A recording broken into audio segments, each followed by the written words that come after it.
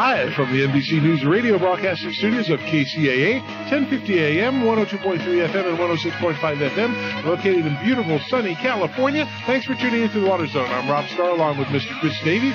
Chris, how you doing today? Not three bad, Rob. Thank you very much, and I hope you're the same. I'm very hard. I know you're still got a good schedule going this week. Oh, I'm cranking. There's no moss growing on my shoes. No, you have an event at the Chino Basin Water District tomorrow and Saturday. Yes, I'm sorry, Saturday. You're right. See, time flies. Don't go there tomorrow.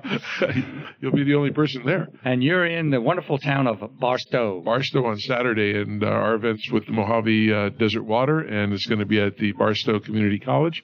Tonight is our Ag Night, and we have our special Ag host, Miss Ingy. Well, she's a person who is very well known, and I can't even highlight enough of this person. She's identified as one of the most important persons and knowledgeable persons in ag irrigation. So, Miss Ingy Bisconer. Ingy, are you there? Yeah, I am. Thank you for that kind introduction, Rob and Chris. I'm happy to be here. And, agriculture, it feeds us 3 times a day. We all like that. Oh, absolutely. Good point. Just look at me. I like food. Yeah. I remember your wife telling you that you needed to get in shape, and you said you were in shape, that you were round. That you were round. That's right. But we've got Rob and Chris. We have a great show coming up tonight. As you recall, our last show last month, we had Julian Cribb from Australia on the line, talking about his book, Surviving the 21st Century, and I hope we were all struck with how the consumers, the power of the dollar in the consumer's hands can really implement change. Oh, absolutely. And this show tonight is kind of a follow-up on that, because now we're going to take it down to the farm. How can the power of the dollar implement change on the farm? And we have 2 gentlemen tonight that are going to be perfect to talk about that. Excellent. Did they bring the beer? Well, you know what? Because the other guy from Australia didn't do anything with the Foster's beer. No, we let out a big secret, and I was in Australia in June. They don't drink Foster's there. They actually drink Corona. Yeah, Corona. Really? Wow. VB and 4X. That's no, amazing. but our second guest is part of the Vineyard team, and we all know what comes from vineyards. Barley. Oh, grapes. And grapes make wine. So we'll be talking a little bit about wine, sustainable wine. Did you know they make? Did you know? Last thing I'll say. Do you know they make? There's a vodka that's made from grapes called Ciroc. No, but I bet Craig would know that. But I don't know much about wine. I know a little more about light beer. Oh, okay.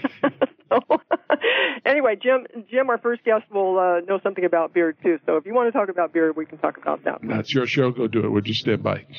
Oh, what's that? It's your show. We just stand by. Oh, thank you so much, Jim. Welcome to the show. Jim, thank you, Ingy. I appreciate that. I'm here. Very well. Jim, let me introduce you to our listening audience. For those that don't know you, Jim is a friend and colleague of mine for many years. He is a registered professional ag engineer from California and has 30-plus years of experience in the California agricultural industry. Jim Anschutz is currently the founder and owner of Ag H2O, located in Fresno, California. Hey, with a name like that, you can't miss what you're all about, right? Ag H2O. What do you think you're all about? Water and agriculture. You're also a member of the Water, Energy, and Technology Center located at Fresno State University. And, Jim basically founded his company to provide farmers with tech solutions to control the rising cost of water, energy, and nutrients. And he does that through practical measurement and innovatively engineered irrigation system retrofits and upgrades. They're simple, they're proven, they're, available components used by the global water industry are the basis of these services. And, it helps farmers modernize their systems, and here's the money part, in less than a 2-year return on investment. So we're going to hear more about how Jim's work at Ag H2O has helped do that. And, I know that he'll be talking about training, because that's a key component of any sort of technological improvement. his background, Jim has held executive positions with leading drip irrigation manufacturers, both domestically and abroad. He was an irrigation engineer for Superior Farming Company, where he was responsible for irrigation services on 40,000 acres of diversified ag, and that's where I met Jim about 1 million years ago. And he was a partner in an ag farm management company with Metropolitan Life Insurance and an irrigation manager for Modesto Irrigation District. So a stellar background to be helping farmers today. So, Jim, welcome. I wanted to touch on a presentation that you and your partners made last fall at the California Ag Irrigation Association meeting covering a March 2017 report titled Management of Ag Energy and Water Use with Access to Improved Data. Tell us who sponsored this report, who authored it, and what the goals were in developing this report, please. Okay. Well, Pacific Gas and Electric Company here in California probably supplies 70% of the irrigated agriculture with power. They have some special meters that they've been installing over the last few years called smart meters. And what these smart meters are is they can report back to the utility company real time how much energy is being used on the farm to pump water. So they have a device. They wanted to know more about technology use in agriculture to see what they might do in order to be able to integrate that device into industry in order to provide another piece of information to the grower in order to reduce his overall cost relative to energy. We were contracted with by PG&E and the California Energy Commission, we being the Center for Irrigation Technology here at Fresno State, and my company, Ag H2O. The goals of the project is they wanted to learn more about farmers' current use of technologies and what would be available out there. So the three principal project goals were they wanted us to identify the types of information, software, and hardware used for irrigation management, determine the current adoption rate of those technologies, and then to help identify gaps and strategies for accelerating that adoption. So those were the goals. So, Jim, with your background, I bet you thought that this was going to be a cakewalk, and you probably knew what the answers would be, and with all your experience in agriculture. But I know from talking to you that things turned out a little bit differently. Tell us what you found and, you know, how it was different than what you expected. What was the most surprising finding of this study? Okay, just as you said, I had told my partners and also the Center for Irrigation Technology, this is going to be fairly simple since I know all the answers. But even after all the years in the field, I didn't know all the answers. I found out some new things. I had some old things confirmed. But what we actually found out, it was derived from literature review. We did online surveys. And most importantly, we interviewed 31 people in the technology space. That included manufacturers, dealers, academic, consultants, and growers themselves, and asked them some specific questions about their use or lack of use of technology. Was derived from. But the key findings were, growers said, I don't see the value. But basically, the industry has not done a very good job of demonstrating the value. And also, most of the technologies are used to help in scheduling irrigations. They provide graphs and curves. And the grower said, I don't want to be an analyst. I don't have the time to do that. I don't have anybody on staff to do that. They said also that most of the equipment was very difficult to deploy. And growers, believe it or not, in agriculture here in California still have a very low trust in technology and data provided. They're still very leery of it. But most importantly, I go back to the first thing I said, they didn't see the value. They've had less than satisfactory performance in the past with these types of technologies. That's limited the adoption rate dramatically. And the lack of training. When they do attempt to put something in place in order to improve their overall use of water and energy. There's no one out there who provide the training as to how to use it and integrate it into their operation. He also underlined the fact that farming is like a military operation, so the equipment needs to be of military grade. Then you asked me, did I find what I expected? To a certain degree. And really what was one of the most surprising finds? I had several growers tell me when they looked at the graphs and curves for these soil moisture monitoring devices, which tell them how much moisture they have in the ground, that, again, they didn't want to be analysts. They wanted the program to tell them what to do. Now, most farmers don't like to be told what to do, but they use those words specifically. And I asked them, do you want to be told what to do? They said, look, once we trust the data, we trust the equipment, we see that it's performing, we've been trained, we wanted to give it an actionable direction. We'll decide whether we implement it or not, but something which was actionable. And when I thought about it, that's what growers need. They need some type of technology which will take in all of this data, analyze it, and provide them with a recommendation which they can take or leave. That was probably the most surprising thing I found. Yeah, well, we hear so much about, hey, big data is going to really help us solve the world's food problem and do more with less and all that. But, yeah, you're right. It's a bunch of charts and graphs, and if it's not meaningful to the grower, then it's more of a pain, and they're busy doing a million other things, and so they just want a recommendation that they can act on. So how are we going to get there? I guess that's part of the challenge, I suppose. And maybe the most important thing is the first thing that you said, which was they didn't see the value of it, which means the technology really hasn't been monetized properly. Now, it has not been monetized properly, correct. Yes, and in the Western Grower and Shipper magazine recently, Hank Dickless highlighted an example from the report of what happens to costs and yields and liability when on-farm irrigation uniformity is poor. So I'd like to ask you to walk us through that. But one other comment, the second thing you said was that most of this technology is providing irrigation scheduling recommendations or information, not even recommendations, but information.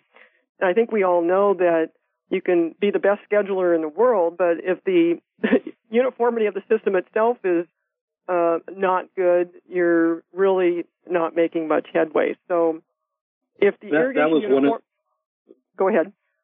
And you walked into that, and that was one point I was going to make before we talk about the Western Grower and Shipper article, is that in all of this, we then were able to educate the utility company on the fact that we're trying to put all these technologies onto technological irrigation systems like drip irrigation, but we're putting them on older systems that are not operating properly. So we're trying to suggest how much water to put on and when to put it on, and we don't even know how effectively those systems are actually putting the water on.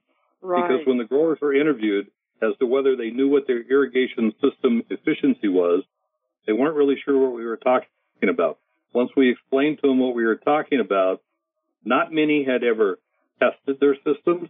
Not many actually understood that that was necessary.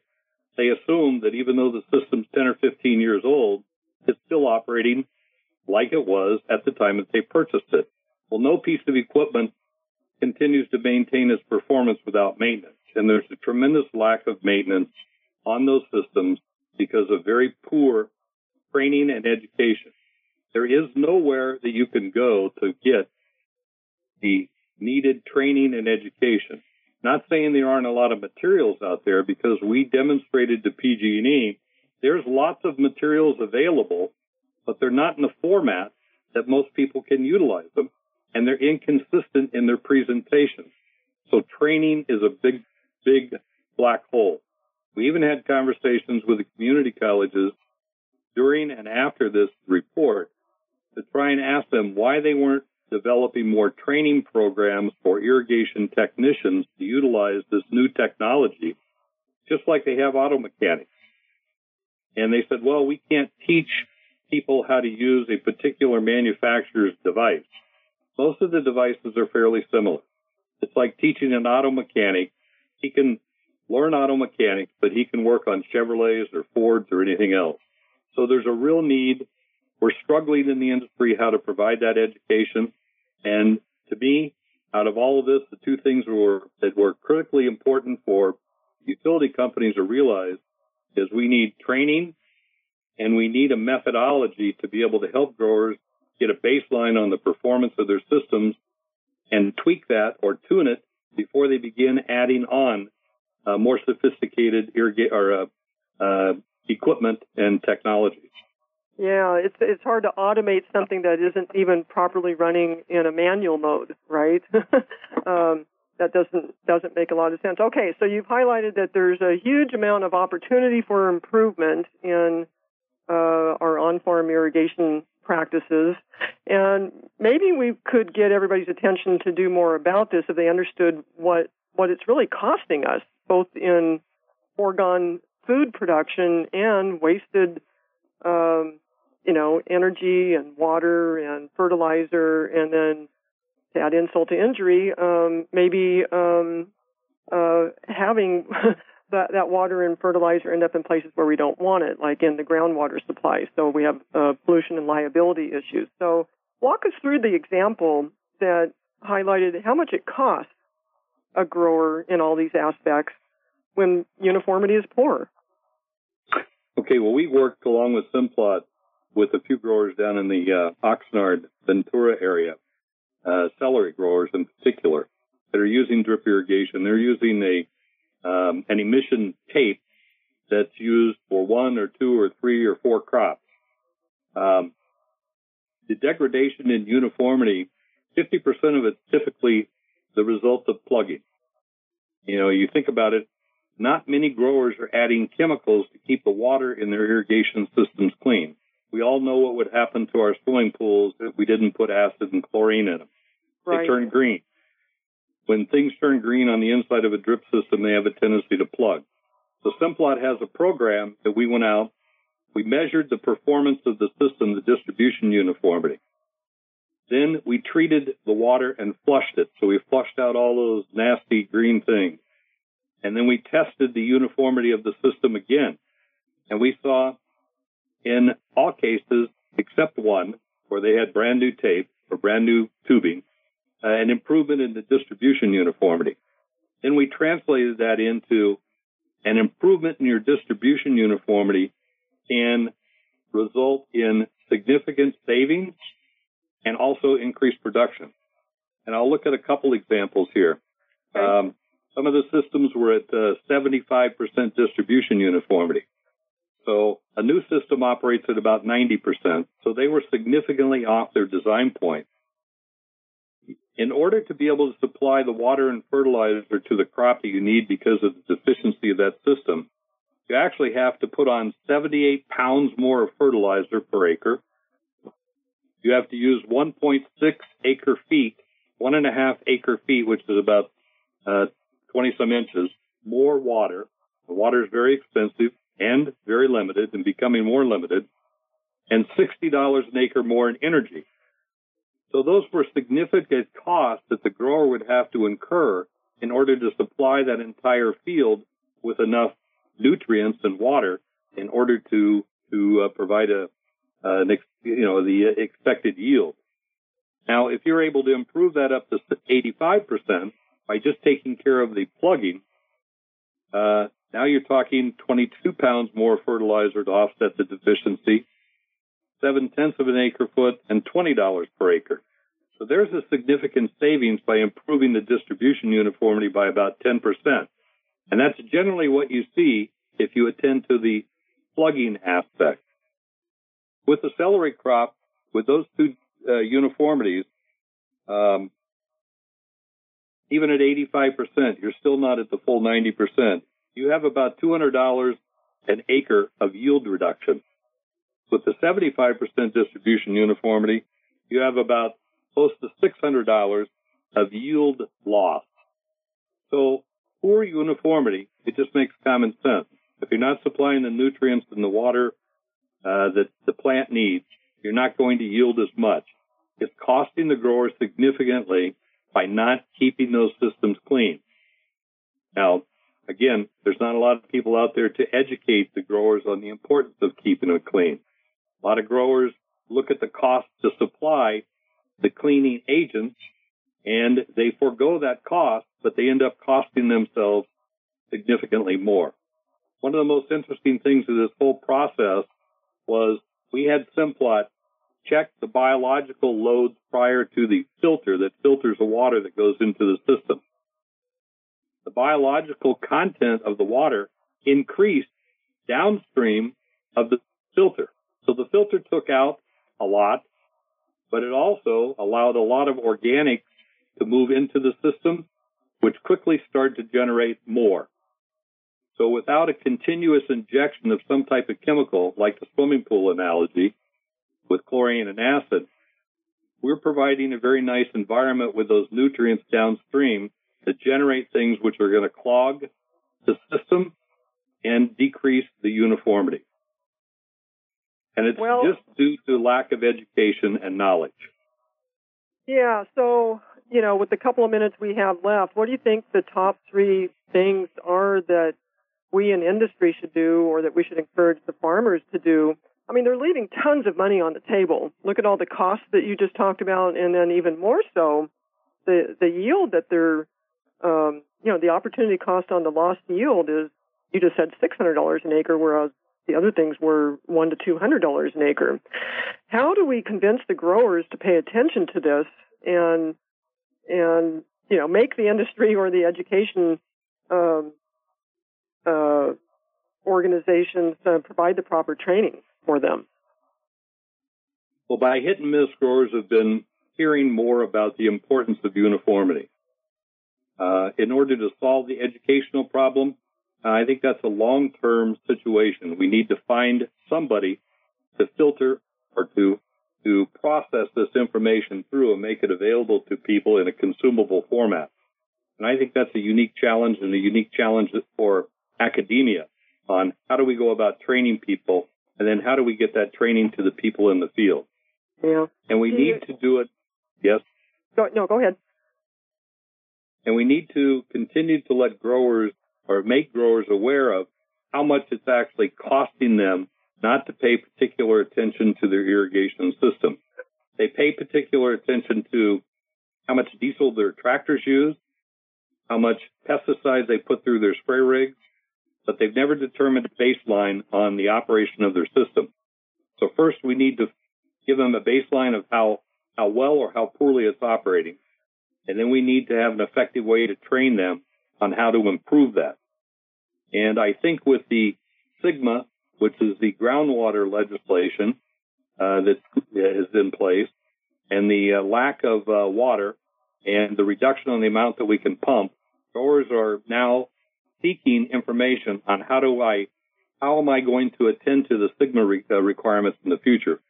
So we have an immediate training need, and I'm not sure that anybody is poised yet to be able to do that effectively.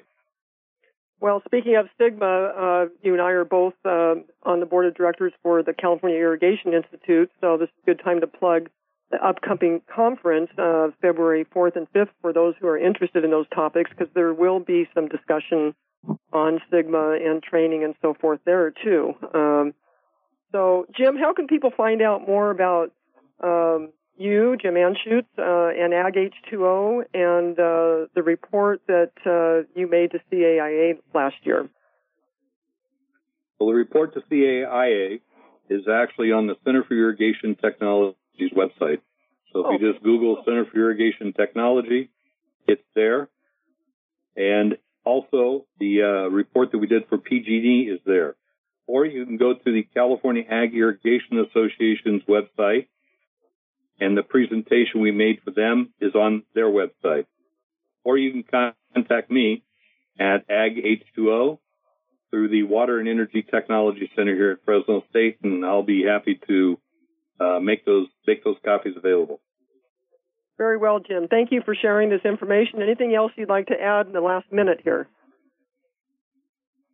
No, I just want to let everyone know that we have a real educational need. Those that are involved in agriculture want to learn more about irrigation. Please get a hold of me. I'll give you as much information I have as to where you can obtain that education. And hopefully we can convince you to join our little consortium on trying to figure out how are we going to more effectively educate growers out there to take care of their systems and what the cost benefit of that is. Very well. All right. Thank you, Jim. That was Jim Anschutz with Ag H2O. Our next guest will be Craig MacMillan of the Vineyard team. So stick around. Rob and Chris, I'll hand it back over to you for station break. All right. Thanks very much. I'd like to thank Jim Anschutz for being on the show. Jim, that was great to listen to every word of that, being an old ag guy myself, and I mean old as though it was back in time a while ago, and old because I'm not a young chicken, but just awesome to hear how just small improvements in DU can result in such high levels of benefit potential in cost and in yield. It was great. Thanks for being on the show. Welcome. Thank you for having me. All right, we're going to take a little break for our commercials. We'll be back, and then Chris is going to tell us about him being an old chicken. Hi, and welcome back to the second half of the Water Zone Show. And our special host today and all the ag shows is Miss Iggy Bisconer. And I'll tell you, they always have these things that I see for the policemen that you can go do a ride along with the policemen and see what goes on. I'd love to go on a ride along with you and see what you guys do with the ag stuff, because that blows me away. We would love to have you along anytime. You let me know when you're available, and we'll get you in a pickup and out on a farm. All right, I can like that. All right, so I'll turn it back over to you for your next guest. Well, thanks. Maybe we'll have you come visit Craig, our next guest, Craig MacMillan of the Vineyard team in Atascadero. I'm sure that would be a fun visit. Well, Craig, are you there? Well, I am here. The last thing I'll say on that matter is, Iggy, I don't know if you know, and I'm not trying to toot my own horn, I got nominated with the ASABE for a device that I created. I call it the Wine Bliss. And it uses nanotechnology, crystals, and magnetics, and it alters the taste of wine. So I'd love to talk to, and I'm not going to do it on this show, but I'd love to sometime go out and buy a lunch or dinner for Craig and talk to him about this product. So hopefully I'll know in November if I won something out of it, but it'll be pretty cool. Anyway, it's all yours. I think we need to take a road trip. Off to Atascadero. I think we need to go. Yep. So, all right, Craig, welcome to the show. Let me tell the listening audience a little more about you. Craig is the technical program manager for the Vineyard team. It's a nonprofit organization that promotes sustainable farming practices in vineyards. And along with our theme tonight, we're going to be talking about how to make it an economically sustainable farming practices in vineyards. So Craig has a great background. He holds a Master of Science in Plant Protection Science from Cal Poly San Luis Obispo and a PhD in Sociology from Washington State University. That's an interesting combo. I like that. Craig has over 20 years of experience making wine and managing vineyards on the Central Coast. And since 2003, his work is focused on teaching and research in the areas of grape pest management, enology, viticulture, and the intersection of ag and human values. He's responsible for the educational content and research at the Vineyard team, which identifies and promotes the most environmentally safe, viticulturally and economically sustainable farming methods while maintaining or improving quality and flavor of wine, grapes, and promoting the public trust of stewardship for natural resources. So welcome to the show, Craig. Thank you. It's great to be here. Well, we'll have to see what Rob's invention is, but since you're a winemaker, maybe you can make some hay out of that, or no pun intended, maybe make some wine out of it. So, Craig, tell us a little about yourself and how you ended up in the sustainable ag movement. Okay. I grew up in the Midwest and had never seen a grapevine until I moved to California when I was 22. And I absolutely fell in love with the plant. It was the most amazing plant I'd ever seen. I couldn't believe it. And one of my early mentors in viticulture was a very sustainability-oriented guy. And that's where I kind of learned to integrate that philosophy into everything that I did. And so when I started farming in my own small way and started consulting, that was front and center part of what myself and my company, were all about. So it was exposure, And in fact, I work for the Vineyard team now, but I was a Vineyard team member early on. Because I supported what they did, and I believed in the mission. And then some time went by, and here I am. Well, you probably listened in on Jim Anschutz's part of the show just now, and his call to action for the industry to do more about education and training for growers like yourself and your team. So tell us about how the Vineyard team is doing that. Who formed it? How is it funded? How do you go about identifying and promoting sustainable farming practices for wine grape growers? And, of course, we're on the water zone, so we always want to know how irrigation plays into all these things. Of course. Yes. The Vineyard team was formed in the mid-'90s by a group of what I would call true believers. Some of them were growers, some of them were extensionists, consultants, and they wanted to improve the way that they farmed. They wanted to improve the sustainability of the practices. And the way that it started was to find information and share it, but also to find people who were implementing various practices and then go see what they were doing. And that was the beginning of what we call tailgate meetings. And they literally were built around a tailgate. You'd say, well, Jenny's, she's doing the cover crop trial on her farm, so let's go visit that and see what that's all about. Mm-hmm. And so people would just show up at Block 9, and we'd put down a tailgate, and you'd have donuts and coffee and some printing material maybe, and it all happened out in the field. And that was the beginning of it. And we still are a grower-to-grower organization. We really believe that the best kind of education is peer-to-peer. And so we have tailgate meetings now. We do some classroom stuff. A lot of the technical stuff needs some note-taking, essentially. But then we also have a vineyard portion of it. In some cases, it's all vineyard, but we're all outside. And we have the host. And we have the host say, okay, tell us what you're up to. Tell us what you're doing in this topic. And we get to actually see what they're doing. And that's the method of education that we use primarily. Now, we also have a podcast. We have a YouTube channel.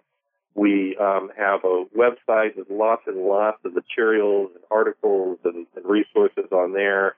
And then we have a big conference in the fall called Sustainable Ag Expo, which is a 3-day conference where we bring in experts on whatever topics are kind of the important sustainability topics of the day to share the latest and the greatest and the most important information with the grower community as of today.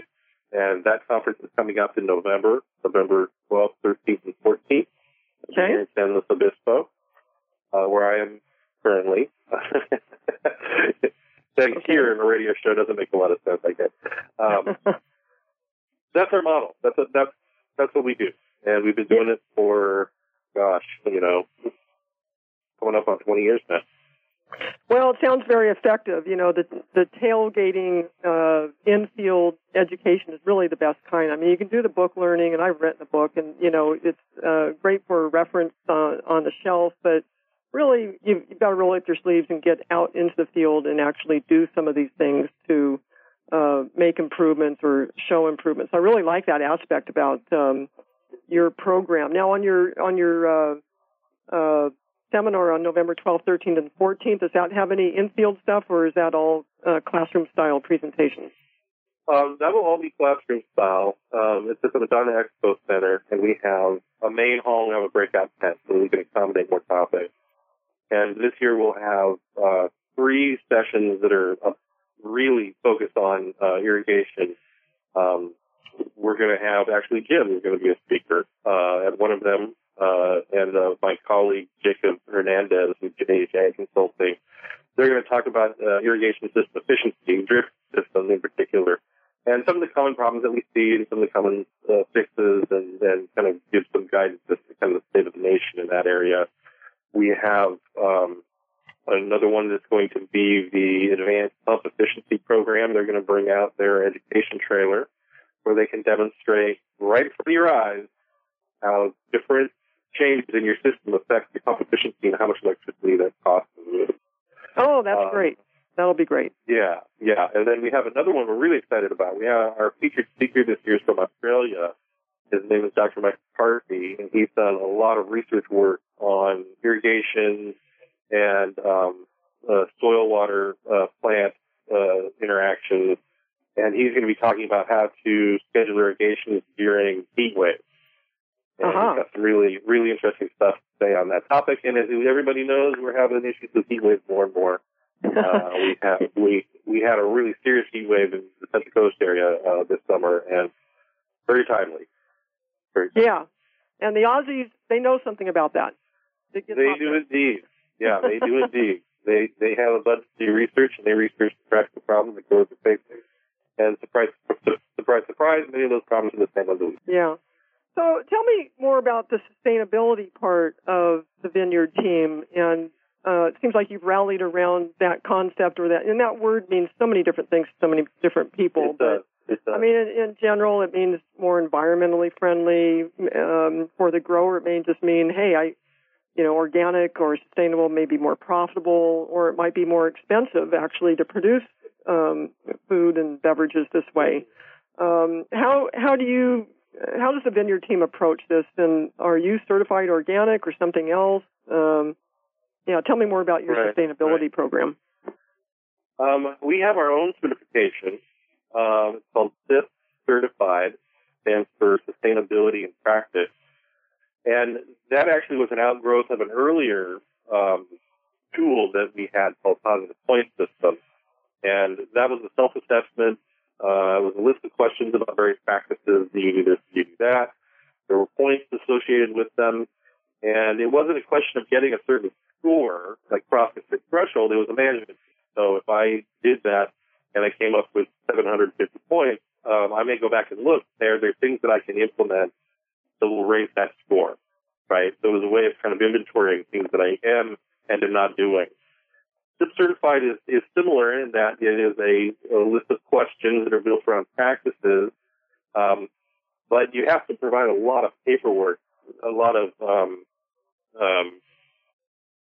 justification to demonstrate that, yes, you are doing this, that, and the other thing. So it's a very aggressive kind of certification. It's different than organic certification. Excuse me. Organic is a fantastic, and we have some folks who are CIP certified who are also organic certified, and they also may be Lodi Rules status certified, or they may be biodynamic certified. Our approach to the CIP certified program, and also just our education in general, is around reducing negative impacts on the environment. So are you doing the things that you need to do to prevent pollution, to conserve resources, to not have a negative impact on the surrounding wildlife and habitat? Equally, or perhaps even more important, is the social component. Are you investing in your employees? Are you treating them fairly? Are they happy working for you? Are they safe? Those kinds of components. And then, of course, there's an economic component. You have to be somewhat profitable or it doesn't matter. And, one of the big kind of messages, you can farm organically, you can farm CIP certified, you can farm Lodi Rules, and you can make a profit. You can be successful in business. It's just a question of how you go about it. And everybody's got different restraints and restrictions. It's about doing the best that you can with the resources that you have. And fortunately, in terms of best management practices for sustainably oriented people, a lot of them are not that expensive to or there's things that you would want to do anyway because you don't want soil erosion. You don't want, inefficiencies in irrigation systems. You don't want pollution. Right. So it's not a question for most of our growers, it's a question of how can I farm better? And in this scenario, the way to farm better is to farm sustainably. Yeah, and it seems like when the organic movement started, it was like early in my career, that it was 30 or 40 years ago. It was just kind of a pipe dream. Nobody was even thinking that would be something that really went mainstream. Of course, it's very mainstream today, but it was usually more expensive to buy organic produce, and food is more more expensive. But do you think that eventually there will be, a critical mass that farms this way, that it will become even in expense with conventionally grown food, or maybe even less expensive because it's less intensive on chemicals and so forth? I don't know. I've thought about that exact topic, and I'm not sure. What I do know is that as far as the wines that are CIP certified wines, you can get certification for the Vineyard, and if 85% of the grapes that go into a bottle are CIP certified, then that wine can be CIP certified, and you can put a logo on it. Same with its other certifications have a little brand that can go on there. Wines that are sustainably grown and sustainably vinted, they're competing on the shelf along with every other product. Right. So right. It seems to be equally viable or as attractive as any other method of farming. Yeah. And as far as the organic side goes, I don't know as much about the details of the finances on the organic side, but I do know a lot of folks that farm grapes organically, and they seem to be just fine. Again, they're competing in the marketplace at the same price point. Yeah. So obviously something's working. Yeah. I mean, if it's on the shelf, it's repeatedly, then somebody's buying it. And a lot of people care about sustainability more now, and they're willing to pay an extra 50 cents or $1 or a couple of dollars for their food and beverage, so that they know that it's, as you said, better for the employees, better for the environment, better for them. It's just a better way to go. So, well, that's impressive what you folks are doing. Now, tying in with our previous guest discussion on, the state of irrigation uniformity in the Vineyard team grower base, can you kind of give us a state of the union on how well you folks are irrigating? Have people been auditing their systems to know whether they are operating properly, and are they doing, the maintenance that Jim was talking about that needs to be done on sprinkler and drip irrigation systems? And if they're efficient, or if they're inefficient, what are they doing to improve the situation? Yeah, tell us about how your grower members are irrigating. Well, I don't have an overview, but I do have a snapshot. And I have statistics training for my PhD, so I always have to give a caveat that the folks that we've looked at are the ones who came forward and said, I want to look at this, and so I don't know what's going on with the folks that haven't. But I also am very familiar with the farming system, and I think that there are some extrapolations that you can make. We have a grant from the Department of Water Resources to conduct a research project. We're in the second year of that project right now, and we're studying how growers think about irrigation, which involves interviews and questionnaires. But as far as how people are irrigating, we have an extensive interview with them on their irrigation practices, but we also perform a distribution uniformity on their property, and that is what guides the conversation in terms of where their inefficiencies were found, how bad they are, what are some possible improvements.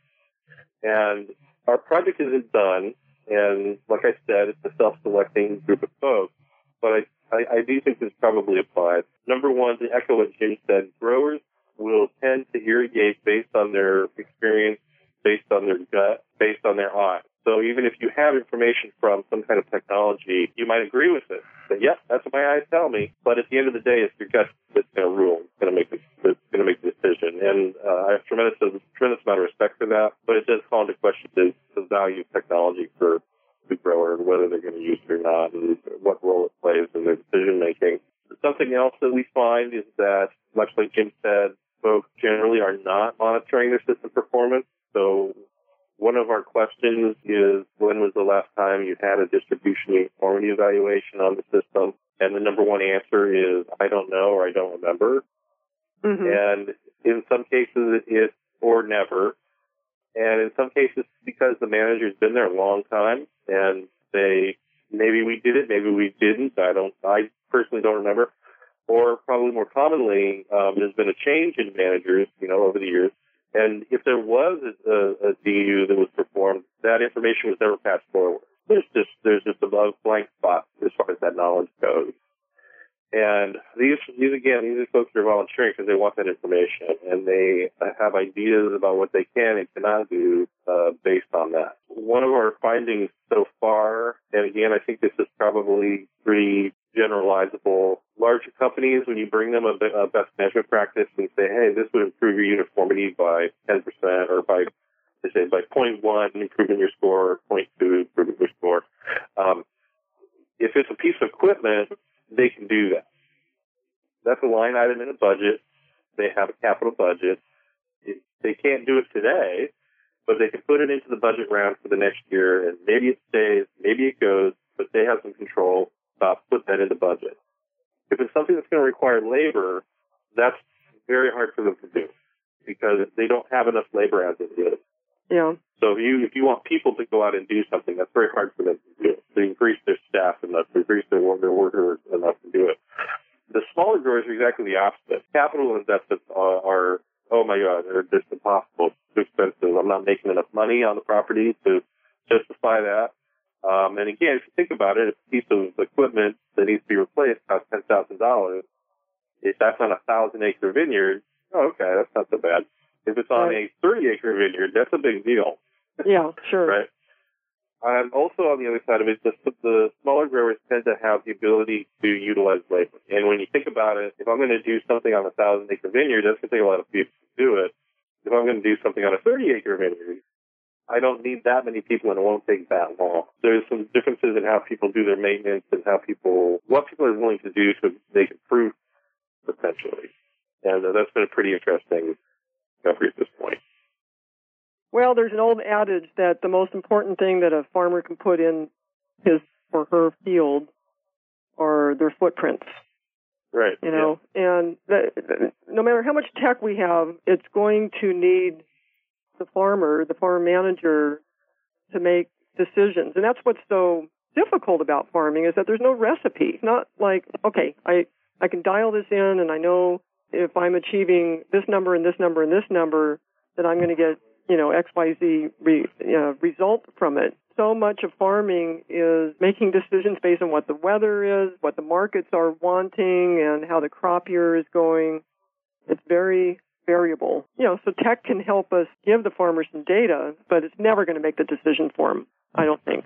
Nope. I think that's just a pipe dream that technology is going to go out and grow our food for us. It's always going to need some sort of human, manipulation of that data to get what we want. We don't know exactly what moisture level we want to get the bricks in the grapes, right? And a machine isn't going to tell us that. One of the things is so Jacob Hernandez works with us on this project, and he's the one who actually does the distribution uniformity evaluation. And we have little debriefs after we do an interview, and it's gotten to be a joke between the two of us because I'll start the conversation. I'll say, well, okay, I think this grower is the smartest grower we've met so far. and we've met 57 growers. And every time it's like, okay, these other people are great, but this one I think is the smartest one. Oh my goodness. It keeps getting better and better, huh? Yeah, well, the intelligence and the expertise, people are clever. That's one of the things that just continually strikes me when we go and we talk to these people, we see their systems, how clever they are about using what they have and getting the most result from that.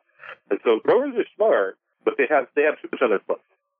And as long as water is going into the field, then that's a problem that I don't have to fix right now because I've got 7 other problems that I have to fix. Yeah, they're the happens with the irrigation system. Now it's top of the list. They're managing soils and plants and seeds and the marketing, people and regulation. They've got so much stuff going on. I mean, as any business does, but if something isn't screaming for attention, or let it kind of go. Well, with the minute or two that we have left, Craig, tell us something that our listening audience would love to know about wine. I mean, sustainable wine. I'm sure there's something you'd like to add there. Maybe you just want to know all about Rob's invention. I'm not sure. Well, we get that question all the time, and one of the versions of that question is, I've got a friend, I always start looking at this, I've got a friend and they buy organic wine because they say that it tastes better, or they look for sustainability because they support it, but also because they believe that the products are of higher quality.